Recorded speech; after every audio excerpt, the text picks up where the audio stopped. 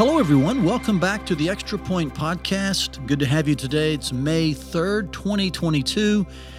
I'm glad you've joined us. My name is Todd, one of the pastors at First Family Church.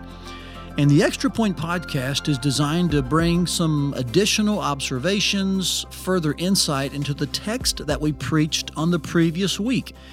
And last week we looked at 1 Peter chapter 2, verses 11 and 12, again concentrating on who we are and what we do.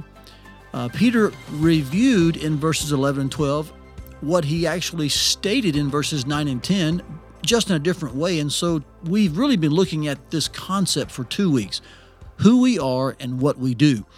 And just to rehearse briefly with you, we did see that in week 1, verses 9 and 10, we are a people who are both recipients of and ambassadors for God's mission. And in 11:12, we saw that we are on this mission for God's glory, and so we are a people of holy character and honorable conduct. But I want you to notice, by way of extra observation, just this further insight that the order of that progression in both couplets, both 9 and 10 and 11 and 12, the order is vitally important. Notice Peter always starts with who we are and then moves to what we do. And often in ministry, in life, in Christianity and church, among the people of God, we get those in reverse order to our own demise. We think we're to do something first before we actually are something. And that order is just critical. We can't do what we are not are, and that's probably terrible English, all right? But it is important that we become something in order to do something. We are a people of God, and then we are on the mission of God. Verses 9 and 10 describe that as declaring the excellencies of Him who called us out of darkness into His marvelous light. 12 and 13 describe that as doing good deeds and letting others see our honorable conduct so they glorify God on the day of visitation. However you describe the doing the mission, it is coming from a people who belong to God, who are in relationship with Him, who are a chosen generation, a set apart people, a kingdom of priests. We are those with holy character. We are on the inside what we are on the outside. There's a congruence occurring. So I just want you to hear this well today, that though we have talked about these two things that need to be true in our life, we are God's people on God's mission. The order matters.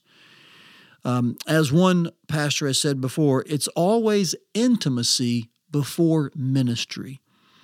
And I think you would attest with me that often when we flip those, when ministry becomes more important than intimacy, we begin to serve out of a dry or empty well.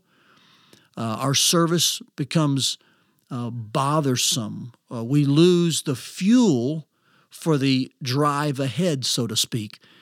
And so let me just urge you today to make the most out of intimacy with God. Prioritize time with the Lord, the reading of His Word, prayer, communication, meditation with God, and let that be the wellspring from which you then serve the mission and purposes of God.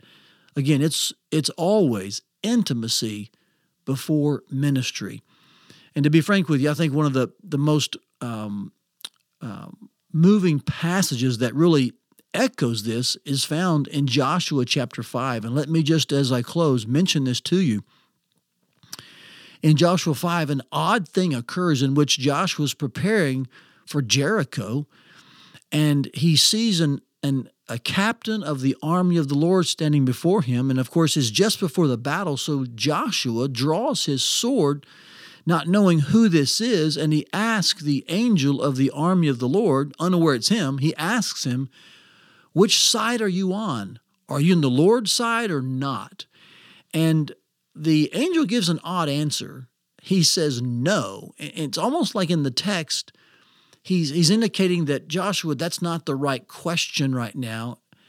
And then the angel proceeds to tell him that, Joshua, you're standing on holy ground, and Joshua falls down on his face and worships the Lord. It's an intriguing narrative about an odd encounter, and I draw from that that before we go into battle, before we do something for the Lord, let's make sure we are something for the Lord. And in that text, Joshua, before ever entering into the conquering of Jericho, fell on his face before the angel of the Lord and worshiped the Lord. The angel in that moment seemed to be there to indicate, Joshua, worship matters more than your work. Let's get this right first. Intimacy matters more than ministry, because ministry flows from intimacy. And that narrative in Joshua 5 is just an example of that. We see it other places in the Bible as well, other narratives having the same principle.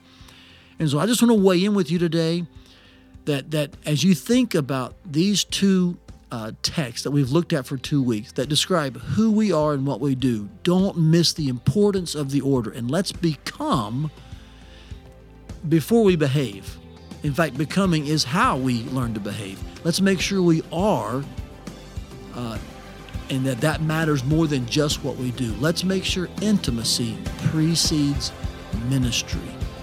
And if we do that, I'm confident we will remain an entire flock flooding the mission of God.